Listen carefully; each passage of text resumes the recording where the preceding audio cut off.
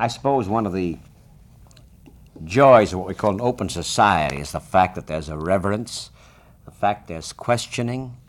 It always has made what is known as a democracy different from totalitarian societies or monarchies. And perhaps the journalistic phenomenon of our day today is a magazine called Ramparts, published in San Francisco, yet has made national news continuously. I think everyone listening to the program now knows about this magazine, Ramparts, particularly the recent expose of the CIA on campuses. Ed Keating is, I guess, Edward Keating, the publisher. You may recall some time ago he was our guest. He wrote a book called The Scandal of Silence, a layman's view of the church and the developments. That was about a year or so ago, Ed. About a year and a half, Studs. You know, time has a way of flying by, particularly for a man like you who's getting older all the time. Always. And I'm just grayer. Reaching maturity, so you have to slow down and I have to speed up to catch up with you. I'm thinking of the magazine Ramparts itself that is now known throughout the country. And I suppose what it's known for is the word is expose, yet it's far more than that. There's an American tradition that's long been buried about certain magazines. Turn of the century, one called McClure's Magazine. Yeah. Lincoln Steffens wrote for Ida Tarbell, Ray Stannard Baker. Ramparts is really part of a tradition, isn't it? Yes, I think it's safe to say, I hope we can say this, that Ramparts belongs to the school of muckraking. Now, modern Americans are put off by the word muckraker because they don't understand the period of American journalism when it was alive. There's nothing that better characterizes journalism in America today than the word pablum. They just don't want to get involved. They don't want to make a commitment. They don't want to stick their necks out. They believe in mendacity, equivocation, and mediocrity. And I think that there is a great need for a magazine like Ramparts, which incidentally, Studs, just doesn't go into exposés. For example, you have a copy of the current issue in front of you, and I'm going to grab it, and I'll tell you why I'm grabbing it. I've been on the road for 2 weeks, and I haven't even seen the issue yet. But we have the exposé of the CIA and the National Student Association, but also in the issue we have an article by Warren Hinkle, our executive editor, on a social history of the hippies, which is an extremely important social phenomenon in San Francisco. And then there's... Might I say, just everywhere in America Yeah, today. but they seem to have their focal point out there, and this is why it's so exciting publishing out of San Francisco. Our office is like Grand Central Station, and every kind of person in the world enters that office. Everything from the hippies, the beats, to priests, to you name it. And then we have the death of an American, death of a president, Berkeley style. This deals with the firing of Clark Kerr. And then we have something on Sartre. Stephen Schneck has a piece on the Hells Angels, and then there's a very, very important article on the Passamaquoddy Indians up in Maine. So we try to enter not only the political sphere, but and the social area on a mass level, but also on the individual. You see, this is the thing I'm concerned about in society today, is that we live in a mass, complex society where the individual is pretty much lost sight of. And what happens as a result of that is he develops this sense of impotence and anonymity, and there's no joy. I think we come to the key word here, impotence and no joy. For me, everyone knows, all of us are aware, listeners, myself, Ed Keating, everyone is aware that the more institutionalized, more organized we become, the individual says, what can I do? I leave it with the man upstairs. Yes. Even the man upstairs may speak with Texas rather than biblical cadence. The man upstairs knows better. Yes. And you're saying that you, the person, Ed Keating, or the person listening, is very important. It's the most important thing in the world. You see, when you deal in mass things or mass entities, you're dealing, in a sense, with abstractions. For example, I can't say that I like the Vietnamese people, and therefore I want to end the war so that they can have peace and justice in their country. Just as I can't say that I love American people, as if to distinguish them from somebody else. What I am concerned with is that individual child in South Vietnam who lives in a remote village who's being napalmed to death. I remember about 2 weeks ago, a man came into my home, and this was when just after the NSA thing had broken. This is, should point out for those who may not know, NSA, National Student Association. Students throughout the world are full of life and vigor and vitality and questioning, and Ramparts just exposed, of course, the CIA influence on NSA. So anyway, this man was in my home on something, I don't know. And he said, well, you certainly have been in the news lately. And I said, yes, I suppose so. And I said, but and he made some reference to the fact, he said, you know, I'm very confused about Vietnam. And my wife was standing there, and we have a new son who's 6 months old today, incidentally. And she was Congratulations. Thank you. She was holding Big John in her arms, and I explained to this man, I said, look, you mustn't think of this war in Vietnam as involving Asians or coloreds or gooks or anything like that, or communists. I said, every time we drop a napalm on a child in Vietnam, and then I pointed to my son, and I said, we're dropping napalm on my son over here. And I said, until we can understand this, we're never going to be able to put the situation of Vietnam in its proper perspective. And I remember about a month ago, they had what they call a be-in in the Be-in? Be-in in San Francisco in the park on, I think it was a Saturday or Sunday. There are about 20,000 people there, and there are two little stories about it that I think are so revealing of what can be done in American society. They had about 20,000 people there, and of course it was a weekend, a lot of small children, and somebody from the main stand was aware of the fact that children were floating all over the place, and he announced over the PA system, he said, now look at you parents, if your child gets lost, don't worry, somebody will love him. And the other one was on the edge of the crowd was this cop. And one of the women near him asked him to go into the crowd for something. It was extremely minor, unimportant. And he said, no. And she said, well, why not? He said, because I know that there are some kids smoking marijuana in there, and I don't want to know about it. That's marvelous. Here's a very human being, a very Yes. human man, the cop, in this instance. You Yeah, know. well, this whole business, incidentally, of LSD. Who doesn't want to know about this? What about, you were saying about all this. This matter of marijuana and LSD really, I think, reveals the great paradox that exists in this country. For example, ordinary cigarettes are harmful but legal. Alcohol is also harmful but legal. Marijuana is harmless and illegal, and LSD is harmless and illegal. And this, I think, really reveals what's wrong. Just to set the record straight for some who may not, there's controversy about LSD and the effect it has on different individuals. Well, now- Timothy Leary was on. Yes. And just as a parenthetical. Well, yes, I've talked quite a bit with people who've been studying LSD for a long time. When I say that LSD is harmless, I say it in this sense, that under proper supervision and proper emotional preparation for a trip, the overwhelming majority of the times you're going to have a good trip. If you're a weekender and stuff like that, and under certain circumstances it can be harmful to you. This is a matter of use versus abuse. And I've told my own children that if they ever decide that they want to take a trip, please do it under supervision by people who know about it, because this is about this most serious thing about LSD is that we don't know enough about it. And I since I could not stop my children from taking a trip, I would like them to take a trip with a good escort. I think what's most important about this conversation I'm having with Edward Keating, who is the publisher of Ramparts, is the fact that we're talking now man-to-man, individual to individual. And this is really the key, I think, to Ramparts itself. We're talking about something else, too. There's a humor to this magazine. It's known for its remarkable exposés, I use this word now, quote unquote, in the old American muckraking, in a very marvelous sense, tradition. And yet, humor and joy, all of us, I think everyone listening right now is aware of the fact that there's a joylessness seems to overwhelm us. We look for laughter, we look for a certain kind of life. And I seem to find this this is the nature of a plug, in this magazine itself. Well, it comes back to you, Ed Keating. You, a devout Catholic, in fact, a converted Catholic. Yes, yes. Because Scandal of Silence deals with that. You see things happening in every aspect of our society, don't you?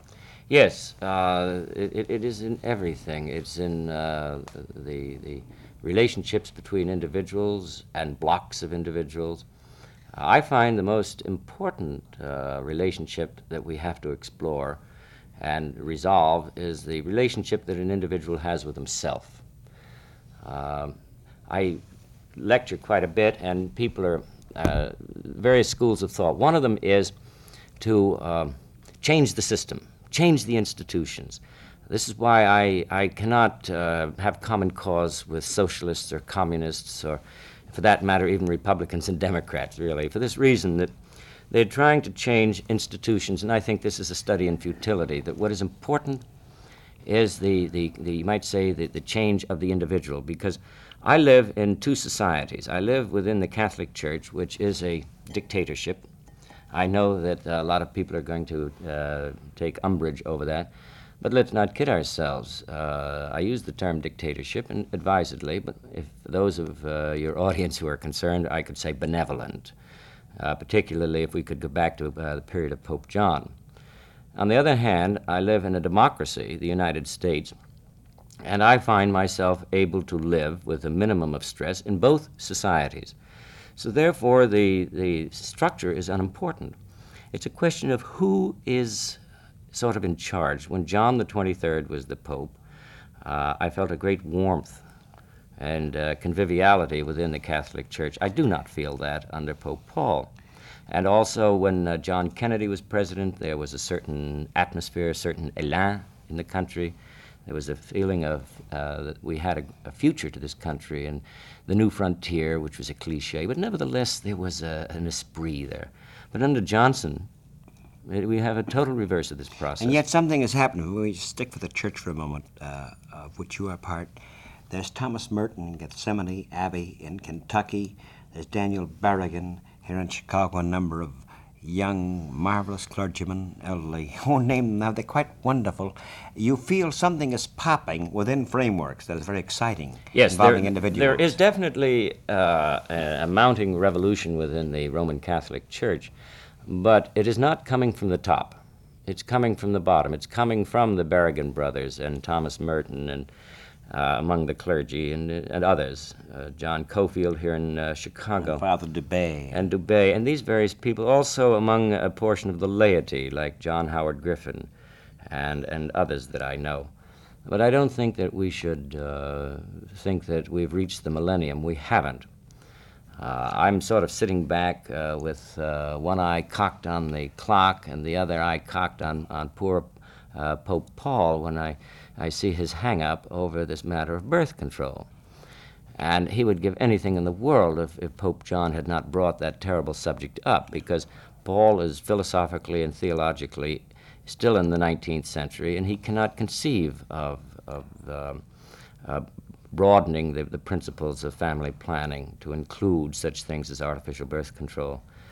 And yet, the old saying is, a bell once tolled can never be untold. And Or we have this a problem. window open can never be closed again. If you try hard enough, you can close it, and I'm not sure that Paul isn't trying to close it. But you see, the thing is that there is so much momentum from the bottom about birth control, and also a great momentum from the bottom dealing with the celibate priesthood and other things. Because as Ed Keating, devout Catholic, is talking, a publisher of Ramparts magazine, I'm thinking of something else. I merely use the church as a metaphor for our society and for our world. The world is opening up, and the individual now must find himself in this incredible time in which we live. Yes, I'm glad you mentioned that, Studs, because some people have asked a lot of people have asked the question really as to what's happened to Ramparts. We seem to once have been more involved with the church than we are now. My answer to them is very simple, that the church in a way is a microcosm of all of society. And what is true about the problems of the church are true about the overall society in which we live. And so we've begun to pay much more attention to you might say, some of the universal questions that implicate all of us, and not just a segment of society. Because as you're saying that, I'm thinking of also of two men who died within a month of each other, 3 weeks of each other, A.J. Musty and Henry Luce. Yes. I spring this on you right now because it occurs to me there's a crazy metaphor involved. A.J. Musty was 82 years old. We're shocked when A.J. Musty died. When a man 82 years old dies, we say, he lives a full life. But A.J. Musty was so young. He was a totally young man. So often I still refer to him in the present tense. A.J. and I were associated in this Spring Mobilization Committee against the war in Vietnam, and he was chairman of the committee, and I was one of the vice chairmen. And I was also, and I still am, the West Coast chairman. And I was out at Carmel a couple of weeks ago at a conference, and I received a phone call, and it was A.J. Musty. And it was the day before he died. And he had prepared the call for the mobilization. And I remember about a week later, I was one of the participants in the memorial service for him. So the thrust of my contribution was just to read this call, which I labeled his last will and testament. And I was in Carmel and talking to him, and I remember thinking, good Lord, this man's 82, and how strong his voice is. And the next day he was dead. But what a wonderful way to go. He had just come back from Hanoi, bringing back again another opportunity for peace in Vietnam. He was fully active in the mobilization. He was a revered man. He had a tremendous charismatic quality that would unite such disparate groups as SANE and the Socialist Workers' Party, for example, or the Youth Against War and Fascism and the American Friends Service Committee. And I think the thing that typifies A.J. more than anything else was his unlimited faith in man. He recognized the presence of evil. He was not naive in that sense. He recognized it, but he also recognized the enormous potential for good. And I've never seen him lose his temper. I've never seen him be rude to anyone or sharp to them. There was always this effort on his part to be always an agent of reconciliation. It's as though he knew what was bugging his antagonist. It wasn't a question of being a moralist or saying, you are evil and I am good. He never had you never got the impression from A.J. that he was holier than thou. I'm not so sure that we can say that about Henry Luce. And I don't mean to put him down.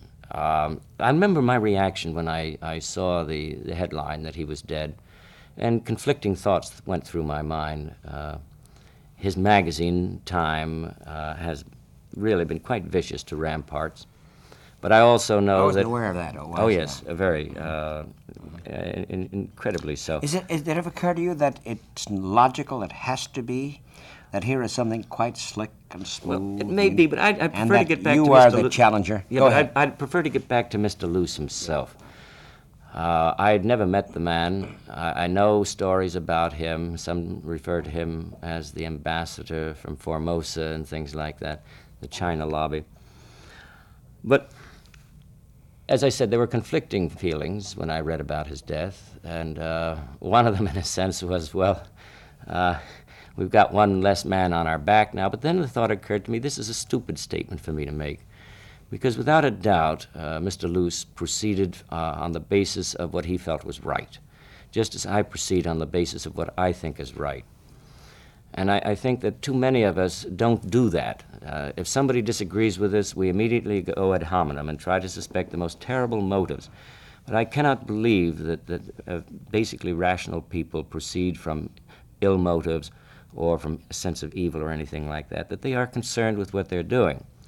And that's why I would endorse, for example, the right and defend with every fiber of my being the right of Mr. Luce to publish the sort of thing that he publishes, just as I defend the right of William Buckley to publish the National Review, because I don't agree with him, and he doesn't agree with me, but I insist on the right of everybody to be heard. And the great tragedy of our country today is that few people are willing to stand up and be counted. There's something very fascinating about this. You find William Buckley's young disciples, Young Americans for Freedom, are objecting and disturbed and hurt by many things, and so are the young students for Democratic Society. Each one does it perhaps from a different way of looking at it, but both are disturbed by a complacency, by a flaccidity in our society. And Ramparts is always attacking this, it seems to me, a certain kind of nebulousness, as though the person is a digit, you know. Yes, well, of course, this is largely the result of the development over the last couple of decades of this mass culture, complex culture, where the individual feels impotent, resigned, but at the same time, they're not too upset because they live in a world of unparalleled affluence and security and respectability, and the sense that, speaking nationally, the United States is so powerful. It's the most powerful nation in the world, and this always amuses me. Why are we so paranoid about communism? We have the greatest system in the world. We have the power, prestige, and so on. We shouldn't worry. But these young people and people on the right exhibit a remarkable joylessness and a lack of a sense of humor, as if the world is a very terrifying place. I don't find it terrifying, even though I'm appalled at what we're doing in Vietnam. I'm appalled at the racial situation in this country. And yet I cannot lose my sense of joy and excitement of living in this society, because I don't feel impotent to begin with. And I feel that I can do something. Well, two aspects come right now as Edward Keating is talking: joylessness and sense of helplessness. Joylessness, the thing about Ramparts that I like, if I may just put a plug in here, I like, aside from the fact that it opens eyes to many of the venalities that we must recognize as human beings do about themselves, but about our society. But the lack of joy, there is affluence. We're not forgetting the deep, more than pockets of poverty that Mike Harrigan pointed out. Oh, in yes, The Other no, America. no. But joylessness, and there's humor. The lack of humor is what always, I know, fascinates you. Well, of course, a sense of humor is a sign of sanity. And I think that when we come across a person who doesn't have a sense of humor, we should worry for him.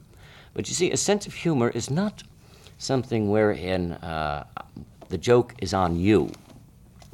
The real sense of humor is when one can have the joke on oneself and recognize one's own foibles, one's own humanity and fallibility. And I, of course, have this happen quite often with my children. I remember the other night I called home. It was my daughter's 11th birthday. My 13-year-old answered the phone. He was a real character. And I heard him put down the phone and yell out to Lissa, my 11-year-old, "Hey, Liz, it's the old man on the phone," you know? Yeah. And this is great. And he has a musical group, a rock group. They're 4 13-year-old boys.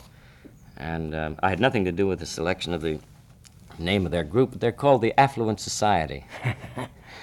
and they play to junior high schools and private parties and things like that and have a marvelous time. Well, as you're talking right now, we come to an interesting point. Let's think of joy for a moment. We think of America, the frontier aspect of our society when it first was formed. First the East, then Andrew Jackson, and then the Midwest, and the people with mud boots came into the White House. But there's kind of an improvisational aspect to our country. And I think improvisation is almost the word I think of. I think of this in a marvelous sense. I think of jazz, of Ramparts, improvisation. We live in a time of tremendous change, one way or the other. We've split the atom, right? We can destroy mankind. At the same time, nuclear energy has been discovered. And But it always shows the two paths that man can take. I often refer to it as our creative power and our destructive power. And I'm afraid that the pendulum is swinging, and has been swinging for a long time, in the direction of intensified destructive power, and not enough of the creative.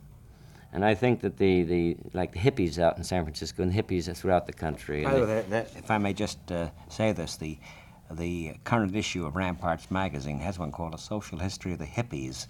But talk about the hippies. Ed. Well, they're an extraordinary group of young people. There's a group, I should say, out in San Francisco called the Diggers. And what they do is they collect money and they and then they buy food with it, or they get food from various places, and then they go to a street corner in the Haight-Ashbury district and give the food away. Anybody who comes by who's hungry, they just give the food away. There's a great sense of spontaneity in this sort of thing, and this is something that we've got to have, because sense of humor, joy, is a very spontaneous thing. It can never be contrived. And I always would like to refer to this idea of the use of the word love. Too many Americans become embarrassed when you use the word love. Too few husbands can look at their wives and say, "I love you," without feeling a certain degree of embarrassment, as if one didn't talk about these things, that they're almost, I won't say sissified, but they contradict the rugged frontier man who had to go out and plow the South 40 every day, this sort of thing.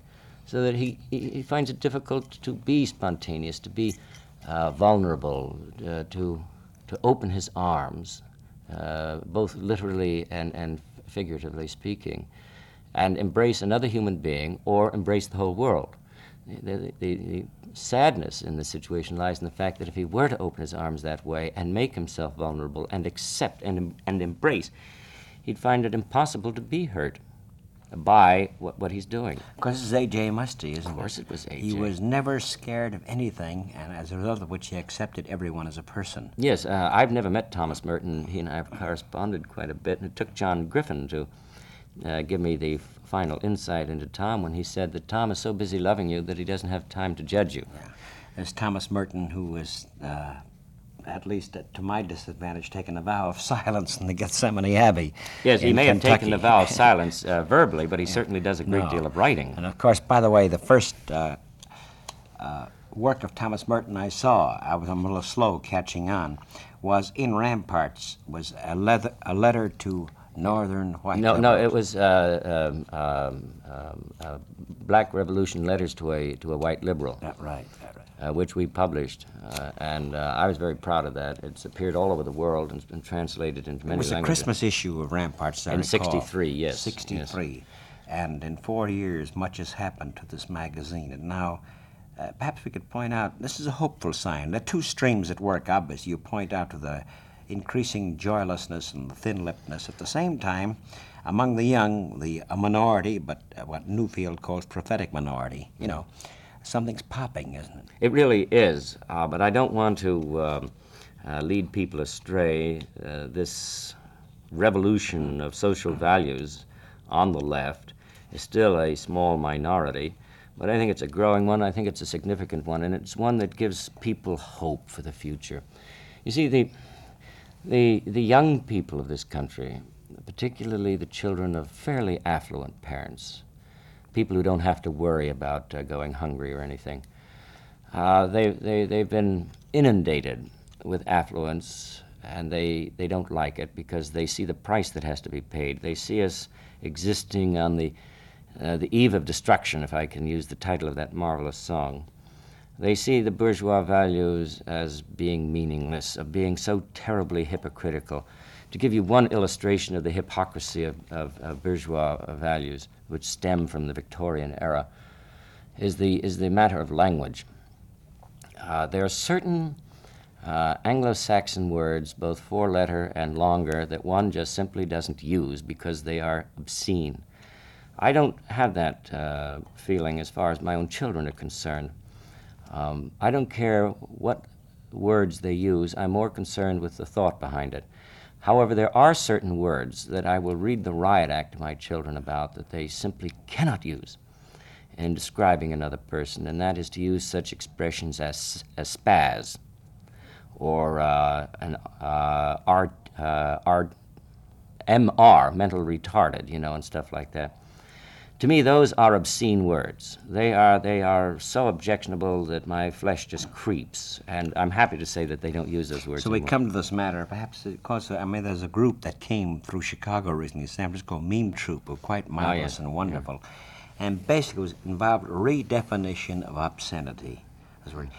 We always think of obscenity as something involving sex, man and woman in the boudoir, whereas these kids and Rampart seems to say obscenity is man demeaning man. Yes, several years ago, Reverend Howard Moody wrote an article for Christianity in Crisis, and the title of it was "Toward a New Definition of Obscenity." And he said that as far as he was concerned, the four-letter Anglo-Saxon words were not obscene. What is obscene is that which demeans and dehumanizes another human being.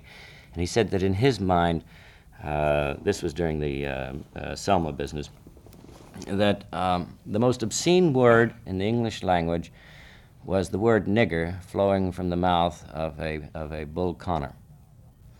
And he is right. And so that's why spaz and MR and things like that, to me, are dehumanizing words, whereas the others aren't. I find it very difficult to see much difference between the polite expression of somebody saying, "oh, shucks," and what would be considered offensive on the air, you know. Because it's interesting, because, Gore Vidal was trying to say this in his play The Best Man. The immoral man in this play was a guy who went to church every Sunday, loved his wife, and was venal, occasionally. And the immoral man, the hero of the play was someone who had frailties and human frailties, who thought life could be better. Vidal was trying to say this in The Best Man, which is a good commercial play and had a marvelous theme to it. May or may not have succeeded, but basically this is come back to Ramparts itself. Aside from the marvelous insights it offers into our society and ourselves, joy. You recently were in a program in Texas, and this Texas disc jockey says, "What makes people laugh?" Would you mind telling me? Yeah, that was a marvelous thing. He and I cut a tape, and then when the tape was finished, the main part of it, he suddenly asked me, "What makes you laugh?" And so I gave him some of my views, and then I found out from him later that he had done this with all types of radicals, from Sheldon of the Klan, George Lincoln Rockwell of the American Nazi Party, as well as men like Stokely Carmichael and people of our persuasion. And he discovered that the farther you move to the right on the spectrum, the less and less sense of humor there is. I remember what he said about Sheldon when he asked him, and Sheldon's answer was, "There's no time for being funny in the world today. Too many people are laughing. They're not taking it seriously." It was a very dour and glum man. And the farther you go to the left, the greater sense of humor that you do find.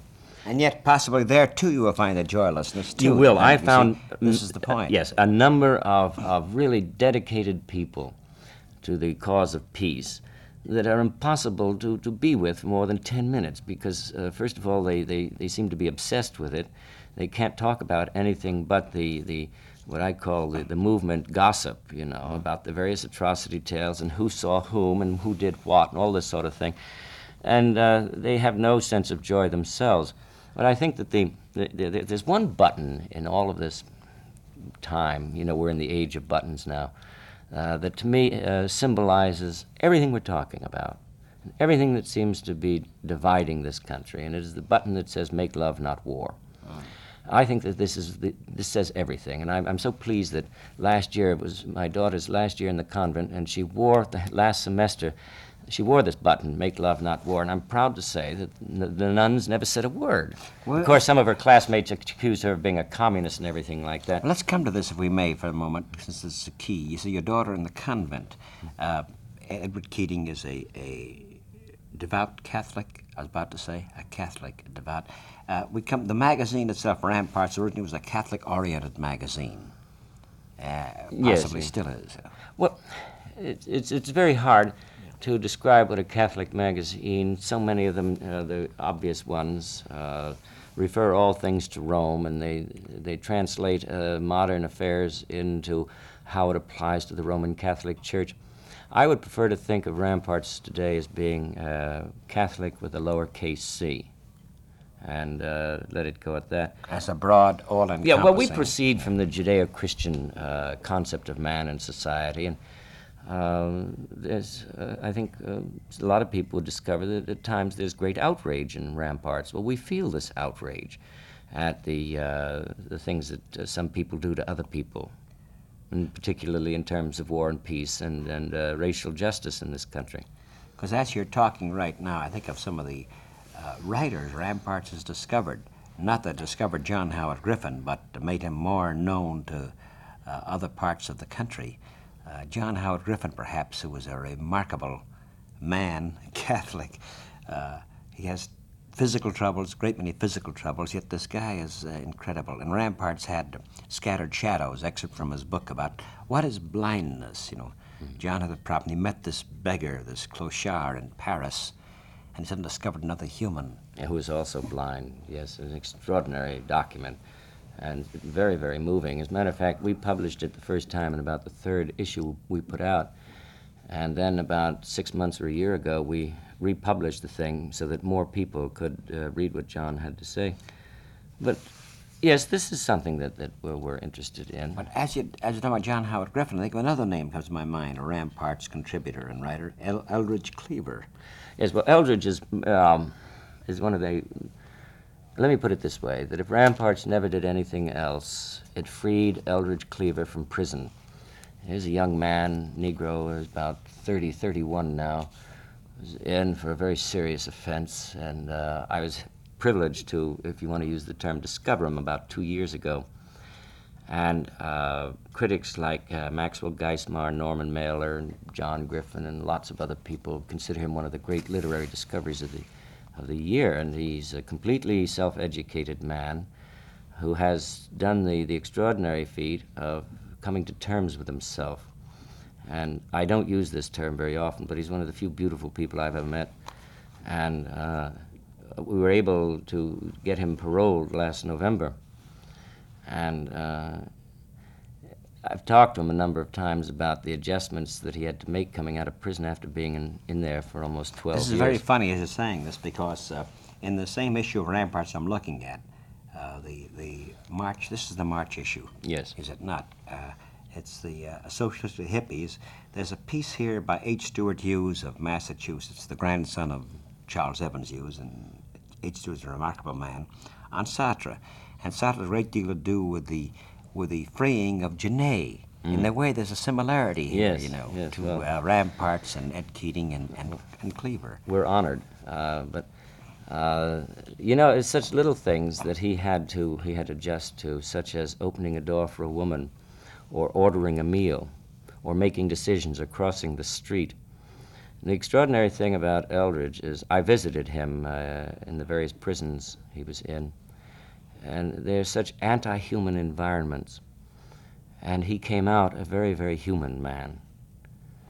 And as you're talking right now, Ed Keating, I look at another article in the magazine, Passamaquoddy Indians. You touched upon this earlier. Yes. So we've hit different aspects of our country, of those considered outcasts, who are very much in as far as being humans are concerned, yet the Indians too, you know. This is sort of an in gag with you, the story by Welsh and Passamaquoddy Yes, Indians. well, David had written this article David Welsh had written this article about a year and a half ago, and it was flawed, and we kept keeping him off on the thing and saying, well, it's not quite ready, you know, David. We've got another article in, and so we won't be able to run it this time. So it became an in-joke in the office. And then about a month ago, David went to Southeast Asia on assignment. And while he was gone, we finally made the decision to run the piece. And I wanted to send him a cable right away so that he would know that finally his piece on the Passamaquoddy Indians was being run. But the others decided no, because we all wanted to be able to look him right in the eye and watch the expression on his face when after a year and a half we finally published it. As we're having this very casual talk with Everett Keating, publisher of Ramparts, the magazine that now has a circulation of close to 200,000. About 155,000 now. The source, the source of publication is San Francisco, yet it's national. This must have a tremendous impact on our country today. Again, it's almost a throwback to early American muckraking in the marvelous sense when Lincoln Steffens wrote, Ida Tarbell wrote, for McClure's magazine. And yet we live in a different age. Now it's the nuclear age. And yet it seems to be part of an early American tradition that has been so long neglected. Yes, I would say that that's true. I sometimes feel, I've been trying for 5 years to really describe Ramparts to people. I've been unsuccessful, except to maybe give some hints as to what we're all about. Sometimes I refer to Ramparts as an ad hoc magazine, that when we find a situation that is disturbing to us, we go into it, regardless of the consequences. Another way of defining ramparts is to sort of say it's like the little boy who said that the emperor has no clothes on. Well, we're not just interested in saying he has no clothes on. We want him to put the clothes on because if he doesn't, he's going to catch pneumonia. And Just we're as you concerned say, with that. Ad hoc magazine, the word always has attracted me, and I love the word because it means improvisation too. It's of the moment. That's why I like jazz. And you're saying the time we live in today is so fluid too, isn't it? That the two streams at work in our society, perhaps in the world. Well, to a sense, Studs, but in another way, we could say that American society today is so terribly structured and so predictable. Like every season, we come out with a new set of automobiles, but they're so predictable. The television programs are so predictable. The situation in race relations now, for those who are knowledgeable, is so predictable. So is the war in Vietnam. And one's career in business is so predictable. If one behaves oneself, one's going to get periodic promotions and greater security, and incidentally more and more tied to the company. So that man has apparently in our society very few significant decisions to make. What we're trying to do is to get people to make significant decisions. We don't want people to read Ramparts and then continue living as they have in the past. We want them to become activists. You're talking now about the individual, the person Yes, saying the reader. that, there's an old Walt Whitman comment, phrase, a line from one of his poems I love so much. Myself I sing, a single, separate individual, immense in passion, pulse, and power. He's saying, new Ramparts, in a sense, are saying the individual indeed can have this at a time when it seems to be The individual anti. is the individual is the most important thing in society, the most important entity in society, and he's being lost sight of in our complex mass culture. I know Edward Keating, who's the publisher of Ramparts, has to catch a plane because of his involvements and the marvelous involvements with life and the world we live. So perhaps the last question, and you go on at length about this as much as you can. How you came, the last time we saw you Ed Keating wrote a book called Scandal of Silence, a layman's view of the church. He's a man who himself is affluent, if I may say that. And yet you had to do something. You had to find some meaning for yourself in the world, didn't you? Yes. I suppose the best way to describe it is to take off on your word affluent. Once upon a time, when I started Ramparts, it could be said that I was affluent, and rather affluent. But I'm not anymore. And I've never been so happy in my life. You're free. I'm free, yes. I think this is the best way to describe it. I think, I've forgotten the name of the philosopher who, in describing the relationship between a man and his possessions, says that in the final analysis, the possessions own the man and not the other way around. And if one has some money, one is so afraid that somebody's going to take it away from them. Or if one has a reputation, for example, that can be taken away. If one has respectability, that can be taken away. But you see, when you lose all of these things, why, you have nothing that anyone can take away from you, and that's one hang-up that you can escape from. And I think the important thing is simply to be oneself and not be so afraid. This is my concern about the people on the radical right. They seem to exhibit such fear and hostility and anxiety over something being taken away from them. And they must understand that the only thing meaningful that could be taken away from them is themselves, if they become alienated from themselves. And I would say that this probably describes American society better than anything else, is the sense of alienation from oneself. And this affects all of society. We take the family situation, the husband and wife. How much does the husband really love the wife, and how much does she love him? And how much are they really using each other? Sometimes as a sex object for the attainment of something else, or the woman is merely someone who prepares the meals or supplies children. And then when we have children, do we really seek their fulfillment, or do we seek our own fulfillment through them, regardless of the price that they have to pay? I remember one of the saddest things I ever heard was in Chicago, believe it or not, when the man said that his daughter wanted to go to Michigan State, and he wanted her to go to Radcliffe, and he ended up by saying, I must be aware of my position in the community. So he was thinking of himself in the matter of the selection of the college for his daughter. And then this holds true in terms of our neighbors, our business associates, our religious associates, and particularly those who are not co-religionists. We seem to lose sight of their humanity and their, you might say, their divine origins as children of God, so that we're able to put up these labels that separate us one from the other. But again, I go back to the individual, his own concept of himself, and the difficulty he has looking at himself in the mirror when he shaves in the morning. That he has this morbid guilt and this fear of the loss of everything, and for what? It's meaningless. Of course, as Edward Keating's talking now, he used the word labels there too. Labels, the fear, the word on the can. And you're saying that each individual is wholly different. At the same time, that which binds us together is a sort of common humanity. And if we could find this without the labels, Yes. It's obviously the magazine Ramparts is anti-cliche. This is perhaps the best thing I can say about it. In a phrase, anti-cliche. Yes, as you've been talking with me, Studs, I've noticed something. I've been in the Southwest and the West about the last 10 days. And the difference between our conversation and the conversations that I've had with people on radio and television down there is extraordinary. They proceed on the basis that Ramparts is infamous, that somehow it is almost the tool of the devil. And one of the things that they were, after our expose of the CIA involvement with the National Student Association, they became suddenly very curious about our financing. And I know what the basis of their questions were. They were guilty of what in psychology is known as projection.